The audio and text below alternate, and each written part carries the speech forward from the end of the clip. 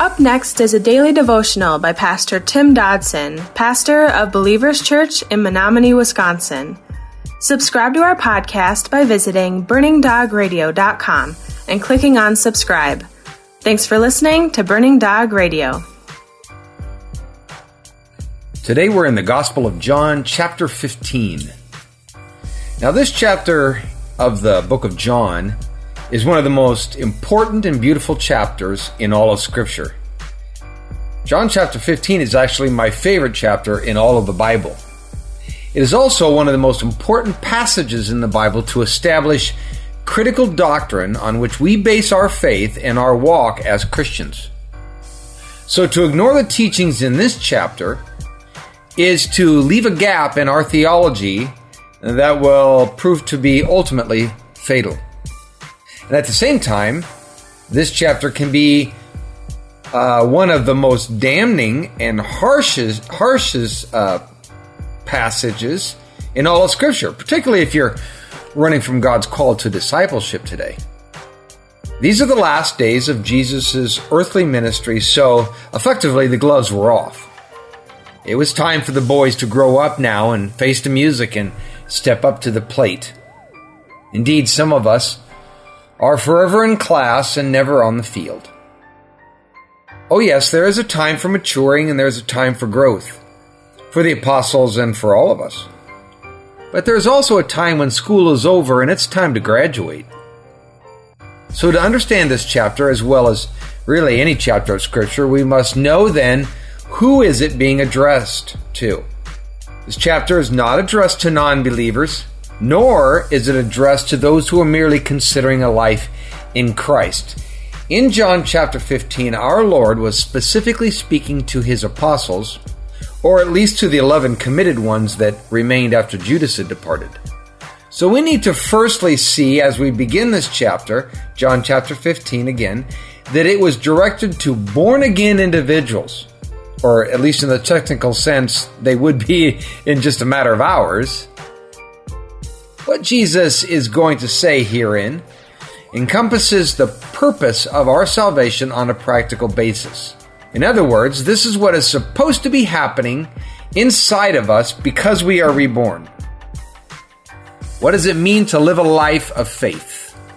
What are the fruits of a transformed life? Well, we know the list: love, joy, peace, long-suffering, gentleness, goodness, faith, meekness, self-control. So no life that is void of rebirth is going to produce these elements in any quantity or quality. No life outside of Christ will ever experience this sweet fruit year after year, season after season. But that is actually not really a great concern for many of us, because we often produce no fruit at all for the kingdom of God, or if we do, frankly, it's bad fruit we produce. Now, we can casually excuse ourselves in this matter by wholly rewriting the Scriptures and conforming Jesus into our image. You know, a picture of laziness and lack of commitment and worldly self-centered comfort. But we often avoid at any cost this personal fruit inspection in our lives presented in this chapter. We are so quick to excuse the fact that we look and frankly act nothing like our Lord and Savior, even though we call ourselves Christians. Few men and women are willing to step back and look at their lives honestly and ask, what am I producing? Is it the fruit of a transformed life? Or are we producing the fruit of a worldly life? Fruit that is like bitterness and selfishness, deceit, corruption, anger, gossip, strife. The Bible speaks of all these things as fruit of the flesh. So when we see these things manifest, few of us have the integrity and the boldness to step back and question our own standing in Christ, or perhaps the standing of someone we know, a family member or a friend. It is simply just too much to fathom to, entertain the notion that we might not truly be born again, or that someone that we care about is not, I mean, after all, there may be a lot of religious motion going on in a life, a lot of Christian words and a lot of religious activity. And maybe that has been going on for a very, very long time. And we read in Exodus of the fruit of Pharaoh's life, ungodly fruit that poured forth from his life, bitterness and selfishness, deceit, corruption, anger, strife. And God patiently waited for Pharaoh to repent. And again, God gave him opportunity and gave him grace. And again, Pharaoh hardened his heart. Let's face it, for many of us, our story stops right there. We never connect the dots and see the direct application to us and to the world around us. Why can't we make that simple extrapolation that says if we harden our heart against God over and over in such a manner, that He will, as the Bible so describes His interaction with Pharaoh, that He will eventually confirm our heart in that rebellion.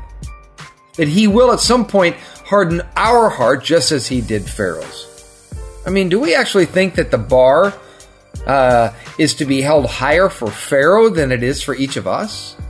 I mean, do we believe that God held Pharaoh accountable, but He won't hold us accountable? I often see folks who have become entrenched in their sin, and they repeatedly harden their heart against God's speaking to them about this. And they always ultimately crash and burn because God finally hardens their heart in answer to what they wanted. He confirmed their state of being because they would not repent, they would not turn from their sin.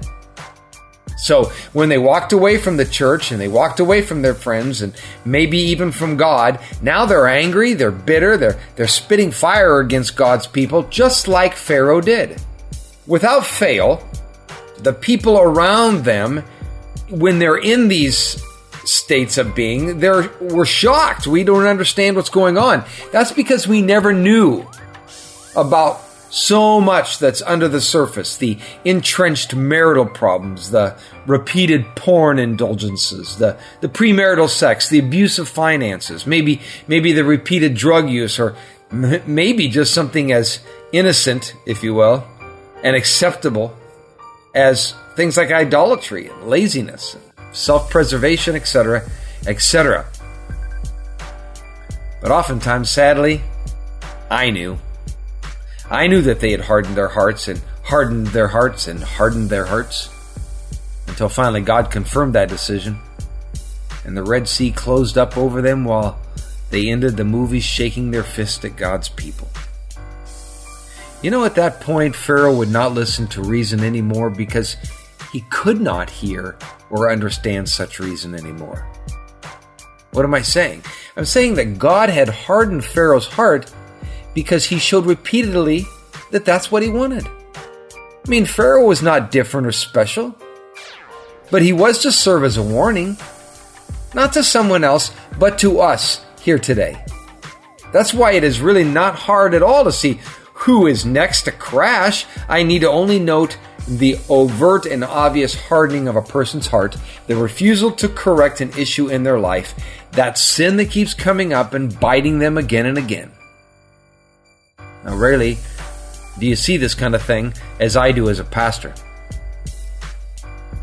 Yet, if you think about it after the fact, after they're already gone, how often we can recall that their appearance had changed before they left. Their demeanor, their interaction with others was amiss.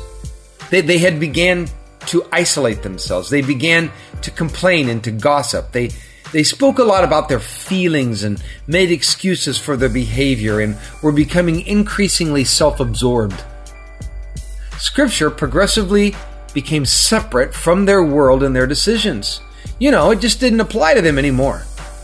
There was a selective application, if any of it applied to them, and they would condemn others on a scriptural technicality, if you will, but they would absolve themselves of, frankly, flagrant abuses against God and His grace with an appeal unto a higher code of righteous revenge or or that they get a free pass due to some perceived terrible wrong that had been wrought against them. Why is it that Jesus asked the rich young ruler to sell everything he had and give it to the poor, but that he's not asking you to let go of all of your material and financial comforts? Why is it that Jesus told the man to follow me is not to have a place to lay your head at night? But he's not telling you that? Why do we read about Jesus often being such an offense, but he never is to us? Why does Scripture call him the rock of offense, but we want an easy religion that is nice to everyone? Jesus would spit fire against those who called themselves God's children but weren't living as such. Remember, back in Matthew 23:33, he said, "Snakes, sons of vipers, how will you escape the judgment of hell?" Look, we want a preacher even today who is nice and kind when he sees the same thing. Someone should have told John the Baptist, I guess, if all this was true. Jesus tells us that we must love him more than a husband, more than a wife, more even than our children. So why doesn't that mean us? Jesus says we must give up everything, pick up the tools of our own death to this world, and follow him in all things. But we don't. Why is that okay? That was our daily devotions by Pastor Tim Dodson. To learn more about Tim Dodson or Believers Church, visit jfbelievers.com.